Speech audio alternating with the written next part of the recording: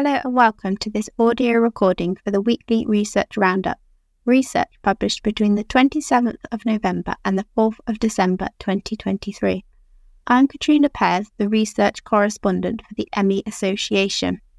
There have been 5 new ME-CFS studies and 21 new Long Covid studies this week. We have highlighted one of the ME-CFS studies in more detail. Paper 4 this week is a preprint, meaning the science has not been peer-reviewed and verified, which looks into the relationship between immunological characteristics and intestinal barrier function in ME-CFS patients. This study recruited 39 ME-CFS patients and 19 healthy controls. The ME-CFS patients were then immunologically stratified during diagnostic evaluations based on their immune competence. This divided ME-CFS patients into 2 groups without immunodeficiencies, negative ID, with 19 patients, and with immunodeficiencies, positive ID, with 20 patients. After documentation of detailed medical records, serum and plasma samples were collected for assessment of inflammatory immune mediators and biomarkers for intestinal barrier integrity by ELISA, which is enzyme-linked absorbance assays, which is a type of laboratory technique. Some of the notable differences in this study: for the pro-inflammatory immune mediators measured, there was a decrease in plasma C4 concentrations for positive ID ME-CFS patients compared to negative ID ME-CFS patients and healthy controls, reduction in serum IL-1 beta levels in negative ID ME-CFS patients compared to healthy controls, increase in serum IL-33 in negative ID ME-CFS patients compared to healthy controls, but slightly increase when compared to positive ID ME-CFS patients. Serum IL-6 levels were significantly elevated in negative ID ME-CFS patients compared to healthy controls.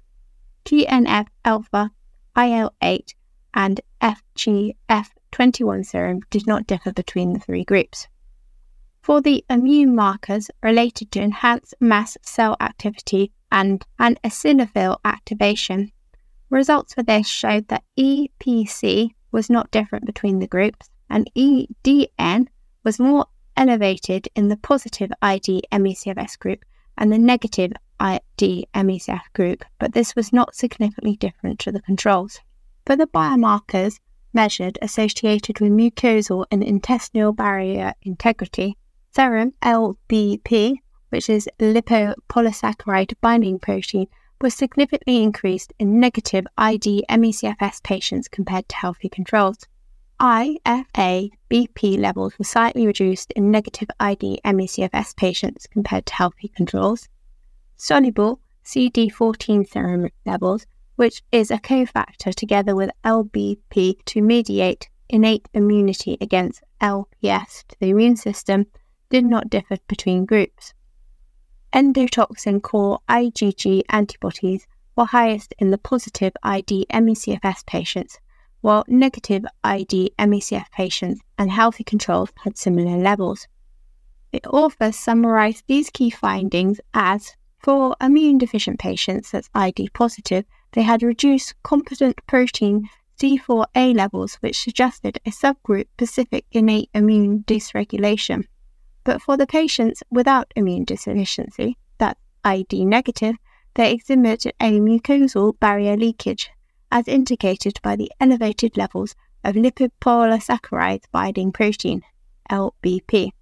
The study showed that stratifying ME-CFS patients based on immune competence enabled distinction of the 2 groups with different pathophysiological patterns.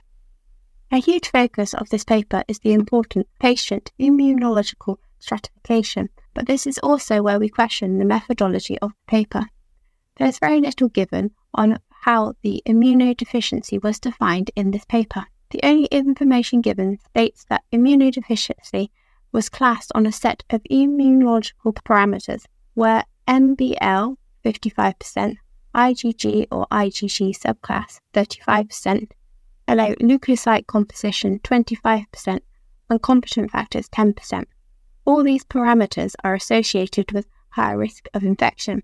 However, we do not know how the levels relate to these parameters. i.e. if higher or lower levels of the values given gives ID positive or ID negative. Furthermore, no source is cited of where these parameters come from or have been used before, and we have not come across this in another study. A few other things to note about this study. ME/CFS was diagnosed based on the Institute of Medicine criteria. All patients were mild to moderately affected, apart from one patient in the ID negative group. As such, a large part of the discussion in the paper focuses on the gut and mucosal barrier leakage. It is a shame that the researchers did not look into gut microbacteria or relate symptoms to their levels. Some of the findings that are noted as being statistically significant between the three groups look disappointing in the figures displayed, so question the true meaning of the results. This is definitely an interesting study with a range of analysis being used, which investigates mucosal intestinal barrier in ME/CFS and immunodeficiency, showing the distinct pathophysiological mechanisms between the two groups. These findings could have implications for diagnosing ME/CFS and targeted treatment, although I would like a stronger background presented on the immunological stratification used. You may also be interested in reading this week in the Long Covid reference section, Paper 1, which suggests biomarkers could be used to diagnose Long Covid, and you can find more of this coverage on this paper on our website. Paper 4, which is a longitudinal study showing that severity and symptoms change over time. There's also easy to understand news coverage on this article. And Paper 6, which is on the prevalence of Long Covid in Scotland. Thank you for listening to this audio recording for the weekly research roundup. I shall be back next week with the next instalment.